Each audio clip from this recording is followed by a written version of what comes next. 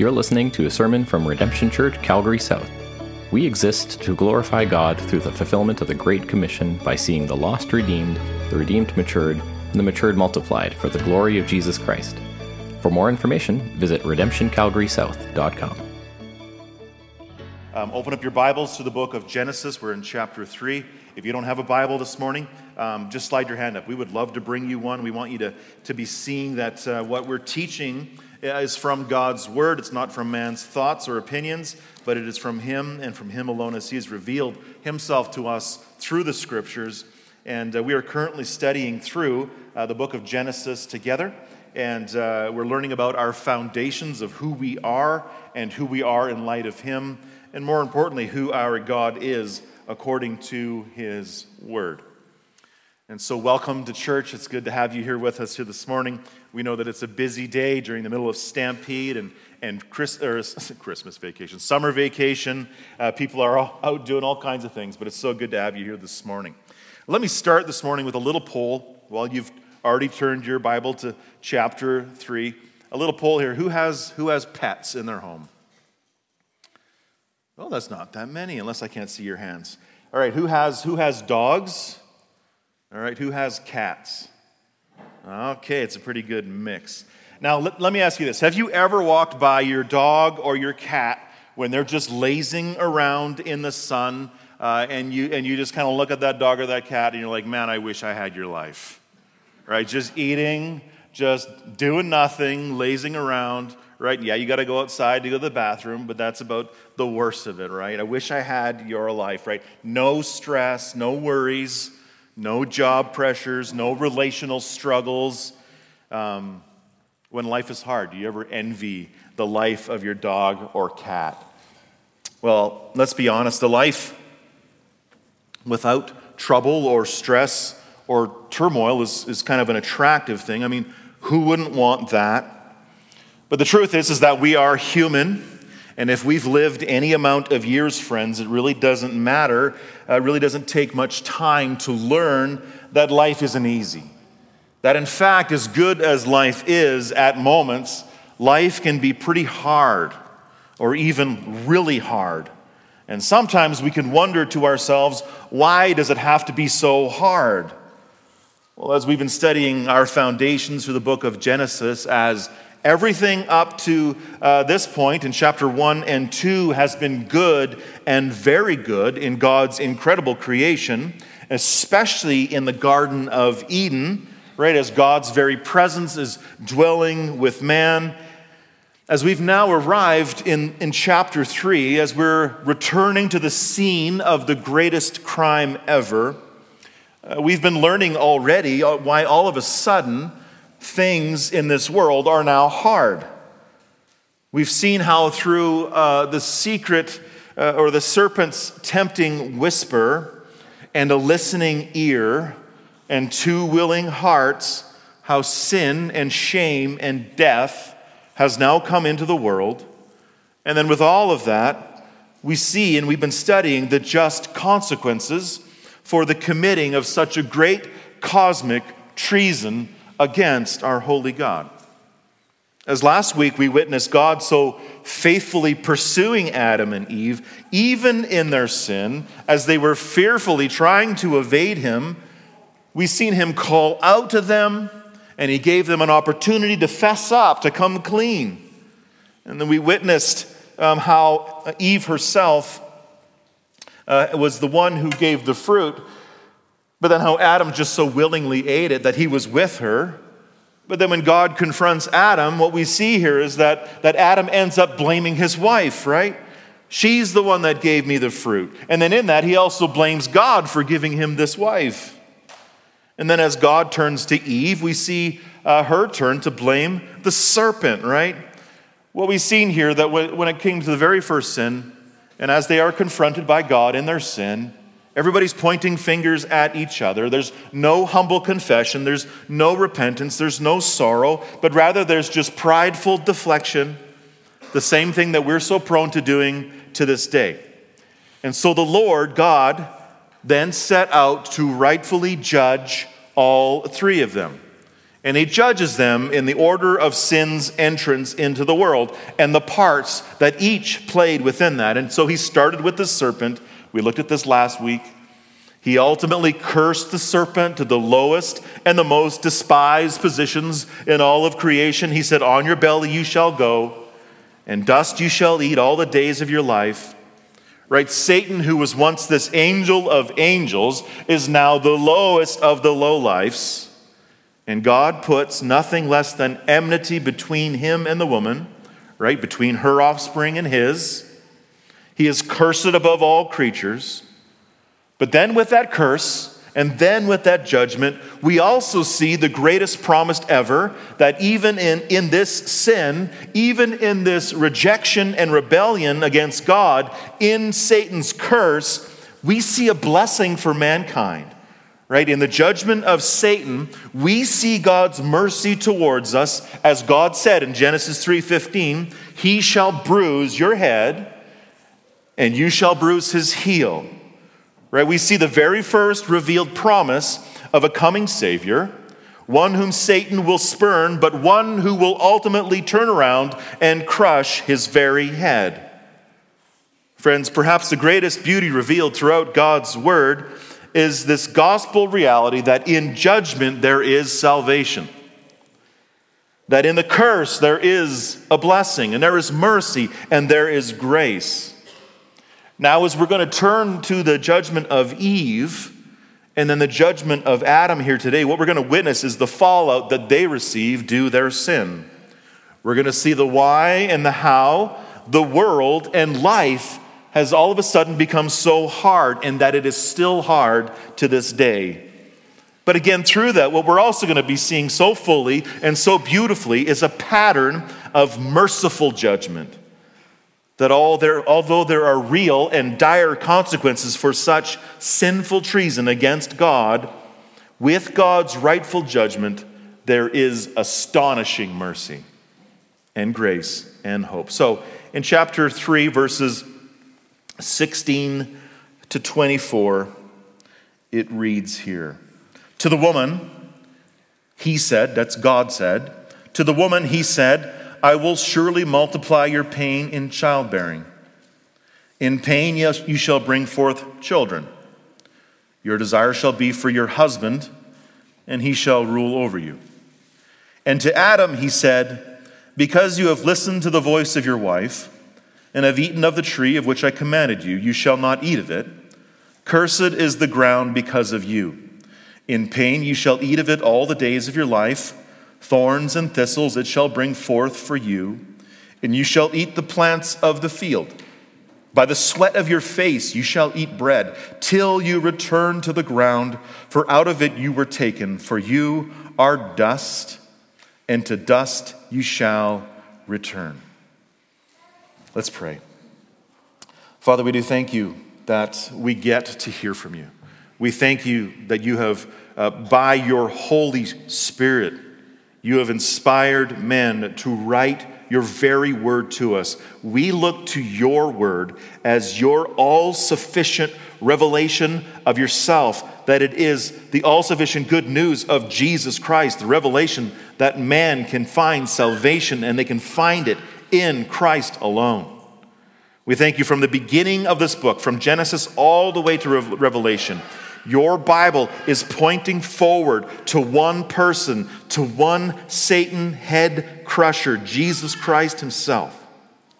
And we pray today, as we look at these curses, as we look at the curse and the blessing as found within the judgment of the woman and the judgment of man, that you would teach us, you would guide us, you would exhort us, you would train us in all righteousness, that you would equip us to follow after you with all of our hearts, that your Spirit would do a big and deep work within us to produce more faith.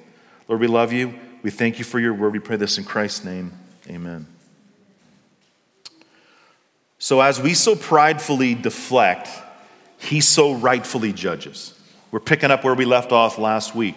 We've seen us already with Satan in the judgment of the serpent, but now we're looking at the judgment of Eve and then Adam.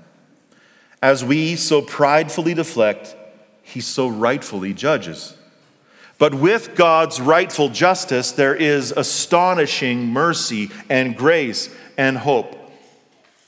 We saw that through the serpent's curse and blessing, that there is hope. We also are going to see that as well in the woman's curse and blessing. In verse 16, we see here that God is talking to the woman now. He's judging the woman. And he says, to the woman, he said, I will surely multiply your pain in childbearing. In pain you shall bring forth children. Now, as we remember the very reason that Eve was created in the first place, we look back to Genesis 2:18, and we see that the reason she was created was that it wasn't good that man should be alone. And he said, I will make a helper fit for him. As was commanded to Adam, he was commanded to take dominion of the earth. He was commanded to tend and to keep the garden, to work the garden. And he was also commanded to be fruitful and to multiply and to fill the earth. And so being fruitful and multiplying couldn't happen with just Adam alone. No, he needed a helper. Just as God created the animals to multiply through reproduction, requiring both male and female counterparts, so too it is with humanity, right? He designed there to be a counterpart for Adam. This is somebody who is created in the image of God. This is somebody who is created equal in essence, someone like Adam, but yet someone who is so uniquely different, someone with vital biological differences and construction, equipped with the ability to be able to bear and to carry and to birth and to nurse children. And so because of this need, God created the woman from Adam's rib, and she became what? Bone of his bone, flesh of his flesh. And as God responded to this completing companion, this complementary helper, this celebrated treasure, he created the first marriage. Right, as we already studied back in Genesis 2:24, it said, therefore a man shall leave his father and his mother and hold fast to his wife, and they shall become one flesh. And through that, we see that there is this one flesh union, which involves the act of intimacy that a husband and a wife are to share together alone. And this is to be shared out of love and closeness for sure, but primarily, this process is meant for procreation. This is for being fruitful and multiplying. This is something, again, that man cannot do on his own, which is really highlighting the miraculous, celebrated, and definitive vital role that all women play in the birthing of children. And so the plan going forward before the fall was this to take place without shame. This was to be a painless thing. This was to be something that was just fruitful and abundant and easy. But now, because of the serious nature of the woman's part, the woman's role in the fall, the serious offense against God's goodness and his integrity and his authority and his holiness, there is now repercussions for her sinful rejection and rebellion. There's consequences for sin. And there's consequences for her lack of ownership when she was confronted, right? She blamed the serpent. What was once meant to be such a pure and unashamed blessing has now become tainted and stained and distorted by the curse of the fall. That what was once meant to be so fruitful would now be marked with strife and suffering. That what once was designed to be nothing but life-producing bounty is now going to be marred with the sting of death. To the woman, God said, I will surely multiply your pain in childbearing. And again, he says, in pain you shall bring forth children.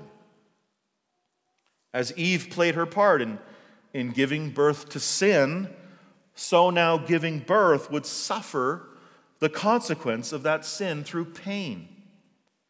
And friends, to this day, as beautiful and as amazing and as miraculous as bearing children still is, it's still so marked with pain, isn't it? It's still so marked with pain. From just the physical pain. that you ladies so bravely experience during the grueling process of a successful pregnancy, to then also the grievous pain that so many experience through unsuccessful pregnancy. Friends, the troubles we face around pregnancy is all due to our sin. The original sin in the garden and our continual sin to this day. Death spread to all because what? All sinned. Not that you can draw conclusive lines that your specific suffering in this area is due to this specific sin or that specific sin. No, but generally, the whole world, all women, are suffering somewhat in this area. I will multiply your pain.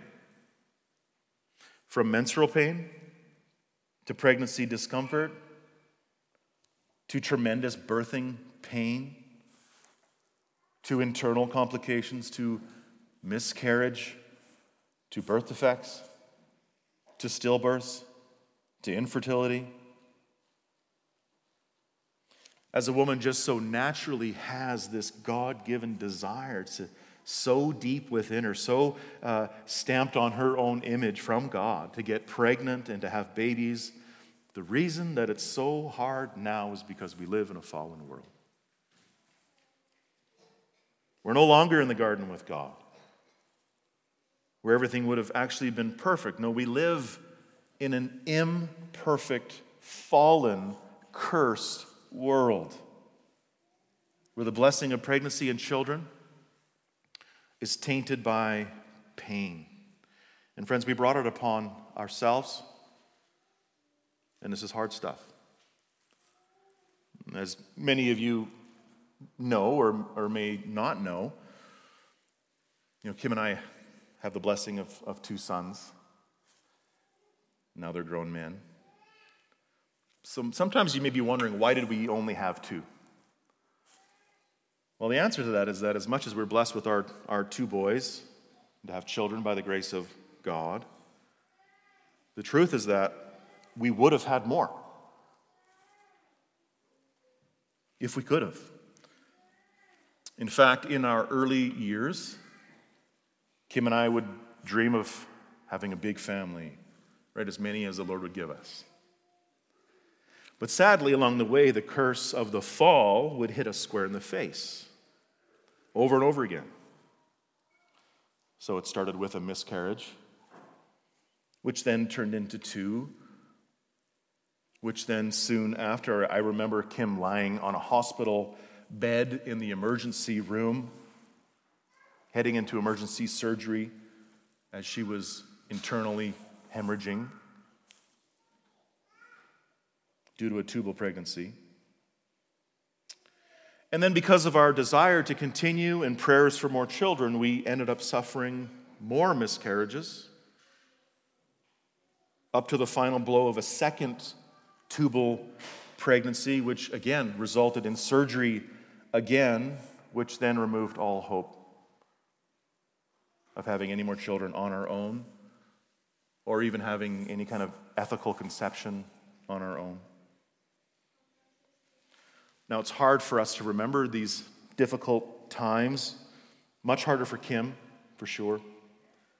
As a man, you suffer through it and you're strong for your wife, but for you women, the one whom God gave you such a strong maternal desire, it is so extremely difficult for you, and it is extremely devastating. And our hearts are with you in all of that. Now, that's a part of our story. If we could point out any way that we have suffered in life, that would be an area for us. It was the area of childbirth. But what we also know in it is that we're not alone. No, the curse of childbearing is everywhere. And we even know how within our church family, we feel that pain. You feel that pain. You experience that. We know that. How in just the short lifespan of our church, we have women among us who have had difficult and dangerous pregnancies, how there's been women who have been suffering miscarriages after miscarriages, birth complications, often suffering in shame and silence and devastation. How a number of our women right now are suffering infertility. Right? Why God? Why God? Why not me? Our hearts and our love and our prayers go out to you because the pain is real. The sting is so evident. If you are suffering in this, then you need to come and talk to us. Come talk to Kim. She would love to talk with you about that. We are always here for you. Don't hesitate to call. We know what you're going through. And also on a pastoral note, as we know that losing a child or struggling with infertility can sometimes feel unresolved or forgotten, or it's not even given the attention it deserves. We had a visitor come to our church, and she shared with us how their church, I think it's in Wales, they have an annual memorial for these children that are lost. And so we want to actually be pursuing that. And so if you're interested in that with us, we believe that would be a great healing process for you. And so come talk to me. We want to plan a time together, an annual time together, because this is such an ongoing problem that we face, just as people living in this world. Well, as this was such a primary way that Eve was promised to suffer for her actions, as we trace out childbearing throughout the scriptures, it was real, it was a prevalent experience for so many in the Bible. I mean, if you just think about Sarah, you think about Rebecca, you think about Rachel, remember their stories. Barrenness, right? Remember also that Rachel tragically died while giving birth to Benjamin. The birth issues of the fall, just in the book of Genesis alone, are massive. And as the people of God, hearing about the curse of childbearing, are about to enter into the promised land, as it was with Eve, there was a blessing along with the curse. As the Israelites would have known well and experienced amongst their generations, they would have experienced the pain and the suffering in this area of childbearing. As God is making a covenant with them for this new land, he says in that new land, as he's given them his law, he says in Exodus 23:26, none shall miscarry or be barren in your land. I will fulfill the number of your days. Right, as God is promising them this land of blessing, and as he called them again to obey his good commandments, he promised blessing in this area. So there's this curse, but then there's also this promise of restoration and blessing to come. But as it is with humanity, as it is with us, as we have also chosen to rebel in the footsteps also of our parents, our first parents, Adam and Eve, so the suffering has also continued. We see it in the scriptures again with the barrenness of Hannah. Right? She prayed and she prayed. She poured out her soul to God until the Lord blessed her with the prophet Samuel. We know that from the scriptures, the mother of Samson was once barren, and many others. And there was many miscarriages that wouldn't have been recorded. Countless babies would have died. I mean, just think about David and Bathsheba as well. And then even into the New Testament with the barrenness of Elizabeth, right, the mother of John the Baptist. And then, friends, right up until this day, when statistics, according to the World Health Organization, tells us that 48 million couples live with infertility right now in this world. Across our globe, there are 23 million miscarriages every year. Women are still dying giving birth to babies. Friends, the curse has spread, and it keeps on doing damage. We cannot escape it, and it's here why? It's here because of our sin. We live in a fallen, suffering, dying world. Now, it may be tempting to wonder why God would do such a thing.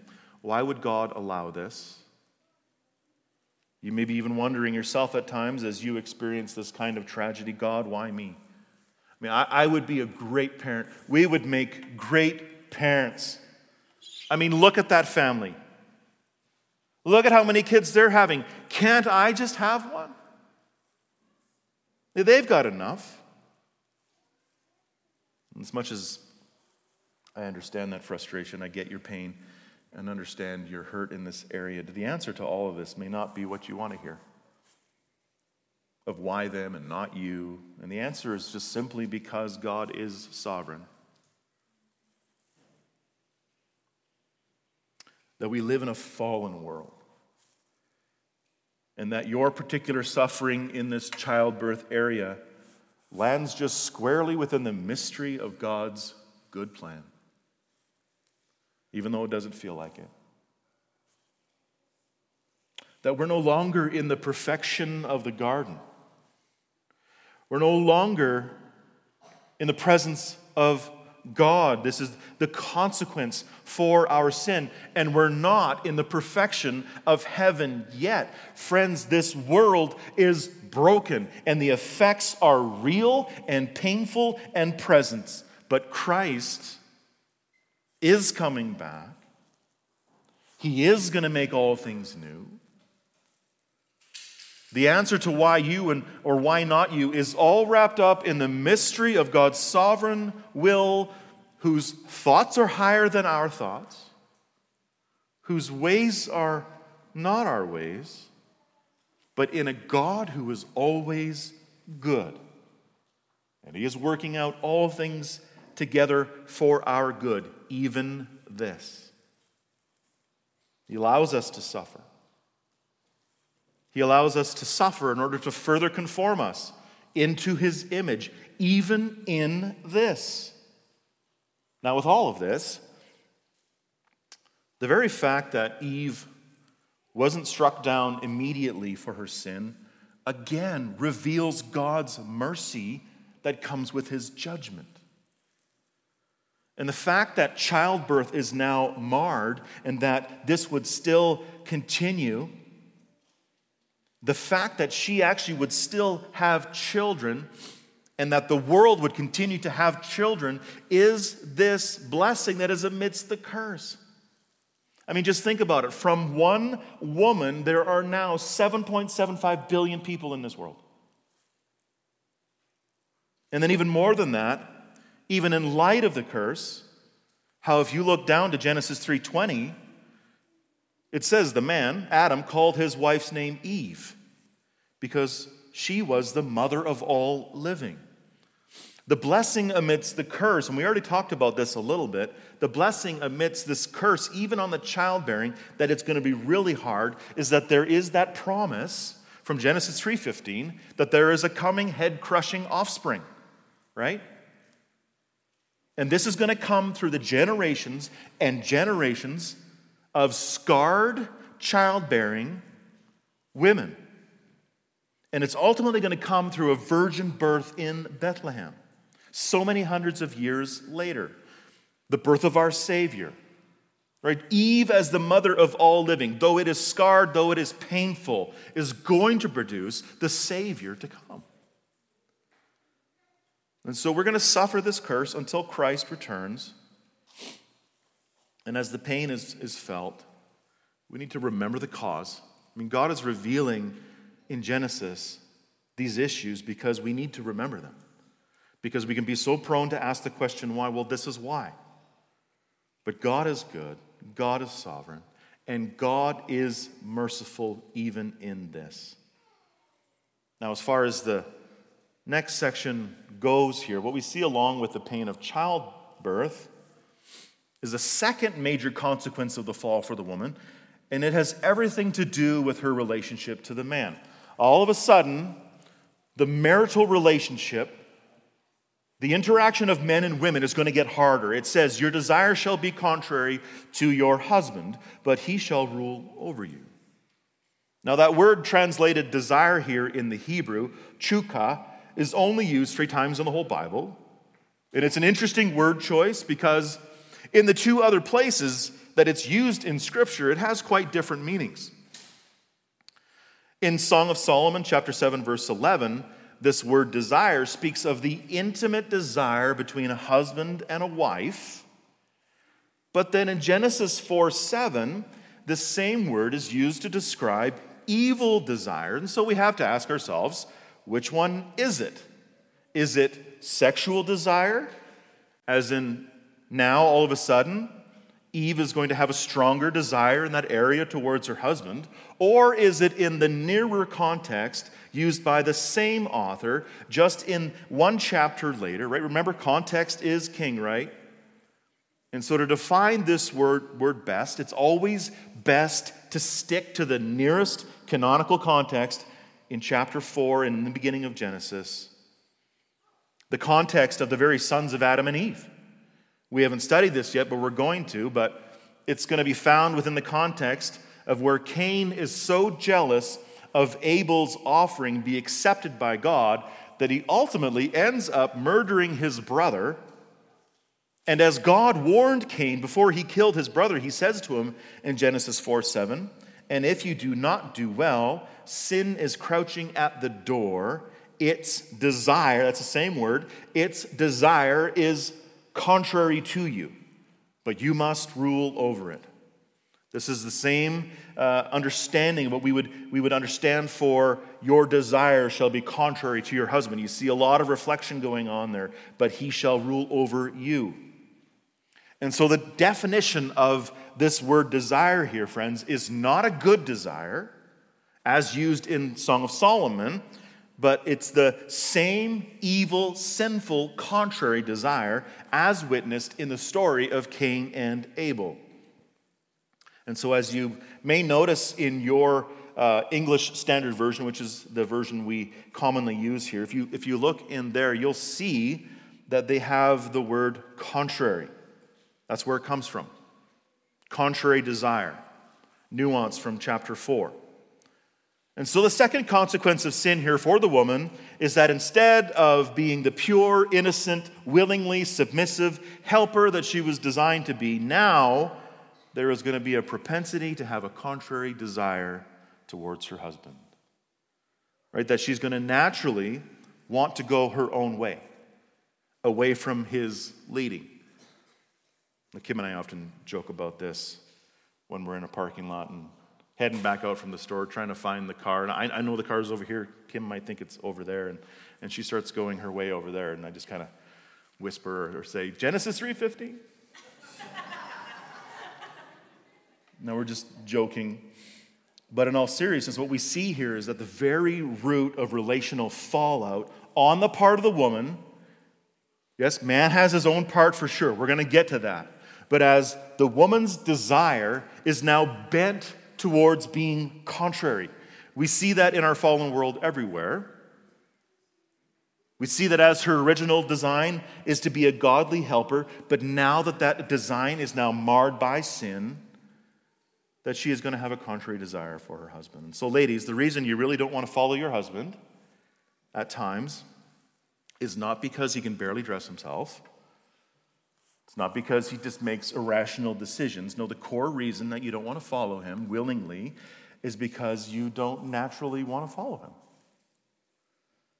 Right? Your natural desire is to be contrary. That you tend to think in your mind that, why would I follow that guy? Yeah, I know better than him. In fact, if anybody should be leading this thing, it should be me, right? And so you may question him and battle him, and maybe you don't allow him the room he needs to lead. Now, this may not be overtly visible in your life and marriage, and especially as Christians, because we want to grow in this area, but even though it may not be overtly expressed, isn't that the argument that goes on in your heart sometimes? I don't believe him. I'm not sure I can really trust him. I think my way is better, and so you pull away from your role, maybe as a willing, submitting helper, and you begin to do what you can to manipulate the situation, right? To try and get things going your way. Or maybe you're just so bold to say, hey, I'm leading this thing. You're incompetent. I'm doing it. Now, ladies, please know that as much as we can agree, men can be passive, right? Men aren't leading the way they ought to. Can we also say that maybe a part of that problem is because he doesn't have enough room to lead? That somebody else, namely you, may be wearing the pants, as we used to say?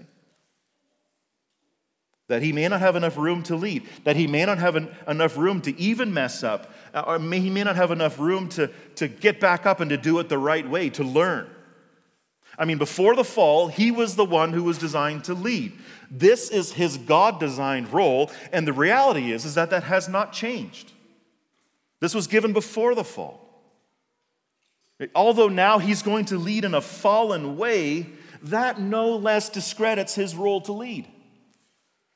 That's why Paul taught in Ephesians 5:22, wives, submit to your husbands as to the Lord. For the husband is the head of the wife, even as Christ is the head of the church, his body, and is himself its Savior. That even though your heart may be saying, I can't give up that kind of control, or I don't think I could even do that, the Word of God says it is so. That this is good, this is what's right, this is what I have commanded. That in fact, when you actually make room for him to lead, you're also going to find yourself more content. You're going to find yourself more fulfilled. You're going to find yourself more satisfied within the role that God has designed you to be, because this aligns to his original design before the fall. Now, nobody is saying that a woman's insight is not to be valued and heard and respected and held by her husband with high regard. Absolutely, it should, as she has been created in the image of God in equal essence with her husband, yet she is differentiated by role. A good and godly marriage strives against the twisting and the distortion of the fall. We're called to strive against our nature in Jesus Christ. And we do this in the gospel, in the strength of the Spirit. We put off the old fallen man or the old fallen woman, and we put on Jesus Christ. We put on the new man in his resurrection power. And instead of being suspicious of the other, we need to always be suspicious of ourselves first. So, ladies, because this is the focus here, be aware of your flesh. Be aware of your heart that wants to rise up. Be watching for your tendency to want to rebel against your husband. Right? As we rebelled against God, you're going to want to rebel against your husband. So, ladies, you may be thinking that we're picking on you here, but guys are next. Because as God says that her desire will be contrary to her husband, what does the text reveal about the man? It says, but he shall rule over you. Friends, the first part of man's curse also starts in verse 16. But he shall rule over you. As we first witnessed how such a blessing Eve was to Adam when God created her and brought her to him, in chapter 2, how did Adam respond, right? In chapter 2, verse 23, he's proclaiming, he's exclaiming. This is the first song in Scripture. He says, this at last is bone of my bones and flesh of my flesh. She shall be called woman because she was taken out of man. This is an absolute ecstatic delight in her perfect, beautiful, helping partnership. But then, in just a matter of a few verses later, it turns into blaming her and accusing her. Genesis 3:12. The man said, the woman whom you gave to be with me, she gave me fruit of the tree and I ate. Really what he's saying is that as this woman was supposed to be my helper, God, she is to blame. She wasn't being very helpful in that moment. It's all her fault. She gave me the fruit. And just even in that quickness to throw her under the bus, just as the woman will now sinfully seek to be contrary, so Adam and all men from there on out will now have a propensity to naturally and sinfully lead and rule women in an overbearing, domineering, harsh manner. That even though Adam's leadership role is pre-fall good design, from the forbidden fruit here on out, he will tend to abuse this role. And it will be distorted against the original good design. And he will distort this and he will use this according to his own fallen will, his own darkened purposes. And so initially and generally, people, as we think about this, just think about Just think about the abuses of male leadership over the centuries. Like, I'm not talking about the good design of male leadership, right? As if male leadership is a result from the fall. It is not. That was given before the fall. I'm talking about the abuses and the misuses of that male leadership since the fall. As God created the man, right, physically stronger, physically bigger, and as he has also given him the role to lead his wife, as he is now bent towards taking advantage, he's bent towards taking advantage of his advantage. And the scripture speaks of women being the weaker vessel, primarily physically and even emotionally, more sensitive. We need to think about how over the centuries men have abused his position and his power over women, as it may just start out with a propensity to disregard the thoughts and the ambitions and the voice of the woman in general, to think lowly of womanhood with respect to manhood, as this can extend to certain various extremes, to the absolute domination of women in certain contexts and cultures, leading to little or no freedom at all for the woman. Friends, we can see how the curse has so infected the primary relationship that God originally designed to be good. And we see that witnessed across our planet, across our cultures, across all generations. I mean, when you just think about how in the earliest years of Genesis, in Genesis 12, we get some insight into this, how Abraham himself, he ultimately failed to lead and to protect his wife Sarah. Right? He sought to protect himself over her as he claimed to Pharaoh that she was just his sister in order to protect himself. He basically trafficked his wife. And he lied. He traded her safety for his safety. He put himself over her. In a sense, that's ruling her in a domineering way by throwing her to the wolves for his own safety. We also see this scenario unfold with Isaac and Rebekah. As Isaac tells Abimelech that, again, she is his sister. Again, it's all for self-protection.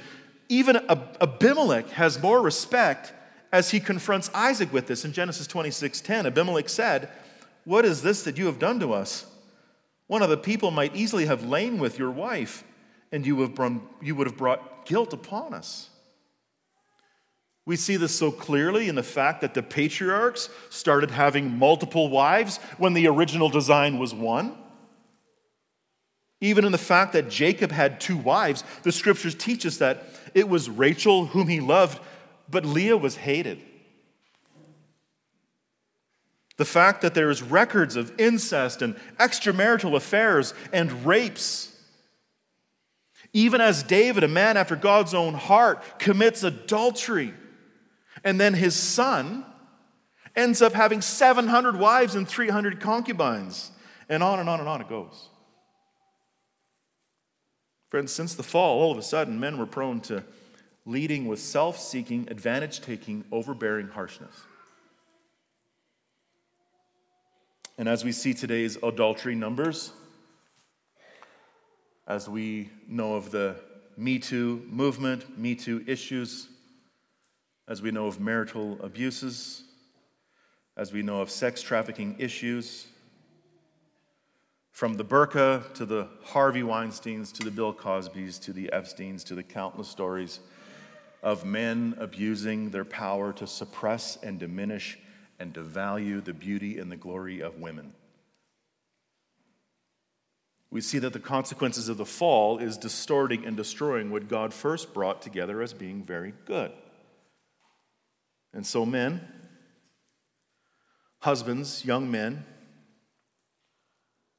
as you, as I, are born with this same Adamic tendency, we have to get a hold of it right now.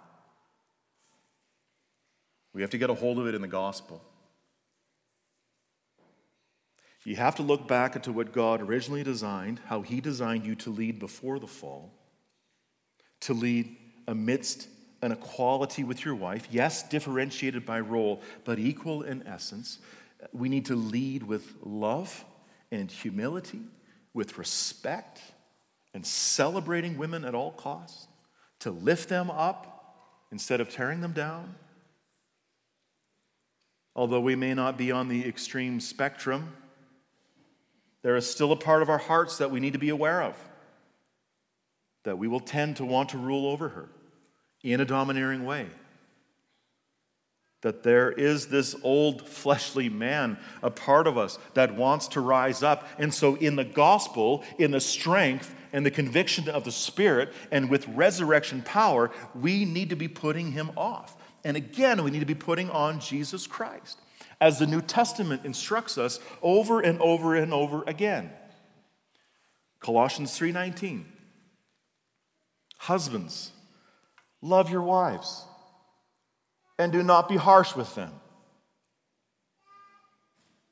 Don't be so quick to run her down. Don't be so quick to blame her, to accuse her, to use her for your advantage. 1 Peter 3:7, likewise, husbands, live with your wives in an understanding way, showing honor to the woman as the weaker vessel, right? Since they are heirs with you in the grace of life. Guys, your strength over her weakness is never something to be taken advantage of. No, she is to be honored. She is to be cherished. She is to be the absolute pinnacle of all that we live for apart from God.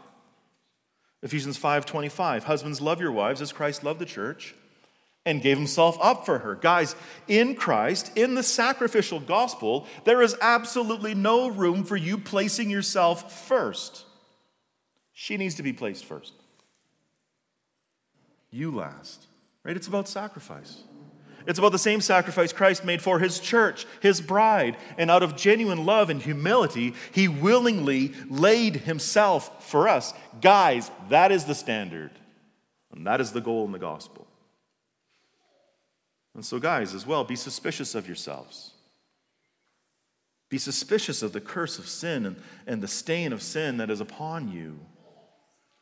We're naturally bent to ruling in a harsh way. And then secondly, for the man, we also see that his part in the sin also affects the world around him. His actual disobedience from God has actual, real, tangible consequences when it comes to the earth.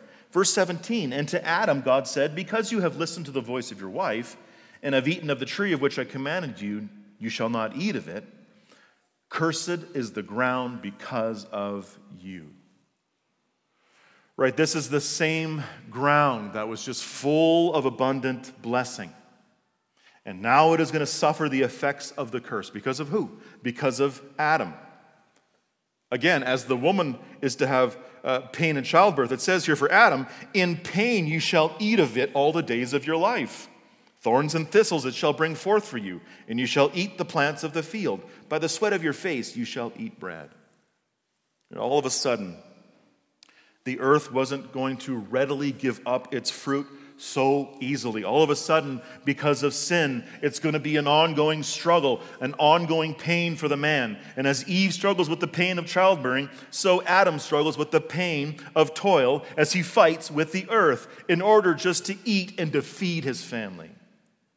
It's now going to be so much harder for him to take dominion of the earth. It's going to involve blood and sweat and tears. It's going to be hard in this new life. And as the Lord reveals, till you return to the ground, for out of it you were taken, for you are dust, and dust you shall return.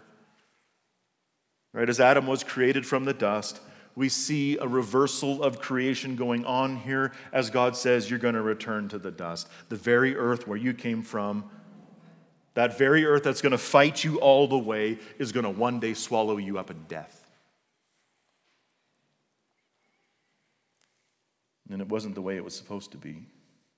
But it is the way that the Lord allowed it to become. And as much as the whole universe so incredibly still blesses us every day, as we continue to take dominion to this day, as we even reach out to the very edges of the universe of what we know, as we harvest the abundance that the earth gives, it is not easy.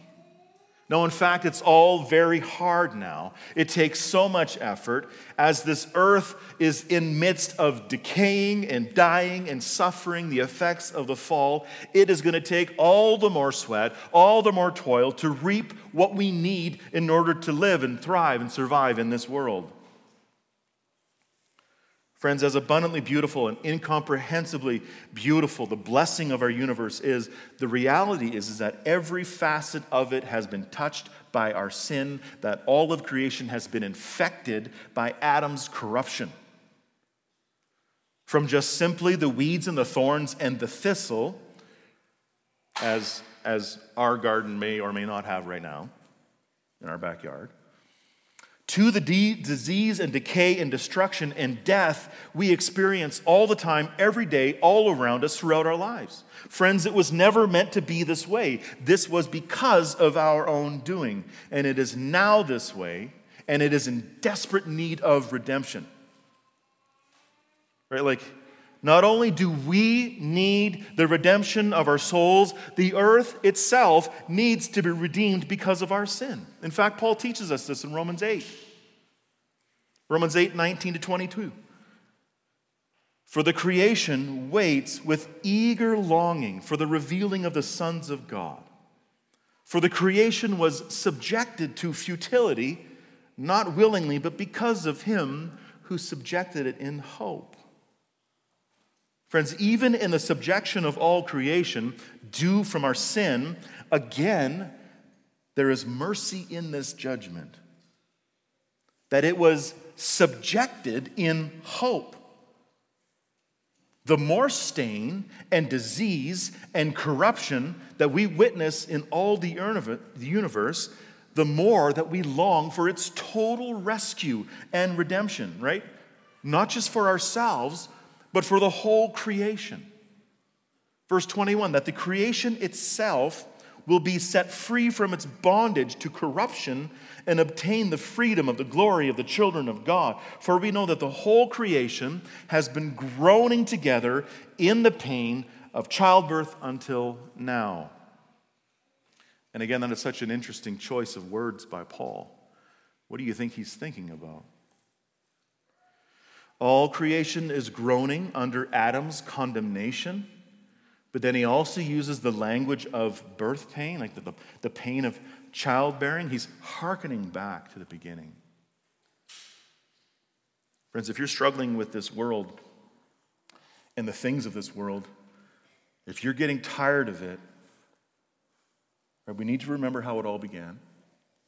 And even more than that, we need to know that God has a plan of redemption. Right? Not only for you, but for all of it.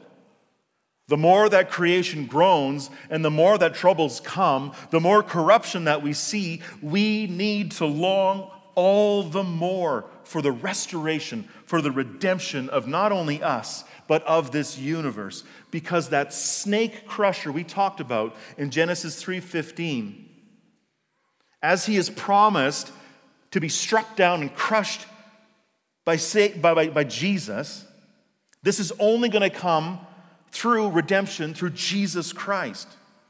As the serpent, as Satan is going to keep attacking the heel of Christ and the heel of the church, and as the evil continues to permeate this world, as we see more and more of this evil doing its work in this world, the more we need to long for redemption. The more we need to be longing for the return of Christ. And friends, he is coming back very soon. He is coming back to fully judge Satan and the demons and its offspring. He's going to cast them into the eternal lake of fire.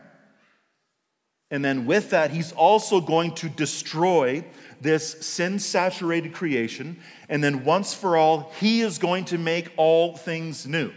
This was prophesied way back in Isaiah. Isaiah 66, verse 22, for as the new heavens and the new earth that I make shall remain before me, says the Lord, so shall your offspring and your name remain. Connection of offspring, new heavens, new earth. And as the Apostle John, the last book of the Bible in Revelation, as he sees apocalyptically, as he bears witness to the very end, in Revelation 21, he says, "Then I saw a new heavens and a new earth. For the first heaven and the first earth had passed away, and the sea was no more."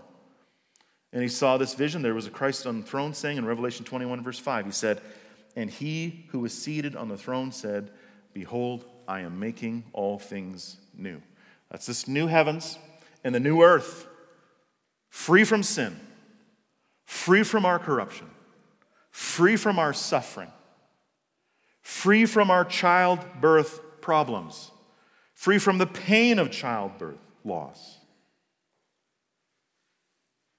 And as we go back to just thinking about the pain of childbirth, Kim and I were just talking this week just about these children that we lost. And because we know that a person is a person at conception, these are children of God who are in his presence right now. And it's just interesting to think that we're going to see them one day. The end will be full, or will be absent from all conflict between man and woman. There'll be no more strife between us any longer. It'll be free from abuse, free from the pain of abuse. The desires will be only good and perfect and pure forever. There'll be no more curse of the ground. There'll be no more thorns and thistles. As we're going to be ushered once again into the garden is going to freely yield its abundance in the New Jerusalem. There's going to be the tree of life at the very center. There's going to be the eternal, personal presence of God forever and ever and ever, where we will be free from death and disease. And this is where Jesus is going to wipe away every tear from our eyes, and death shall be no more, neither shall there be mourning, nor crying, nor pain anymore, for the former things have passed away. So as we look back to our beginnings, as we look back to the curse of the woman and the curse of man, as much as it's upsetting, as much as it's hard, all the more, all of that needs to cause our eyes to look forward to the return of the one who is going to make all things new, the new heavens and the earth. And we are going to be with him forever if you are in Jesus Christ. Friends, it is hard here, but the end is near. Christ is coming back. The best is yet to come. And if you're in him, that means if you believe and you trust in him and in him alone, behold, all things will be new forever and ever and ever. And so the question is are you in Christ? Have you turned from your sin and truly trusted in him? Are you owning your sin? You know, as Adam and Eve were confronted in the garden, like we talked about last week, they weren't quick to confess. They weren't quick to repent. In fact, we don't even see it. What do we see them doing? They started blaming each other. They started covering themselves up, and they started to hide from God. The question is where are you? The same question God asked last week in the garden to Adam and Eve. Where are you with him right now? You can't cover up your sin. He sees it all. He just calls you to repent of your sin and to trust in him alone for salvation.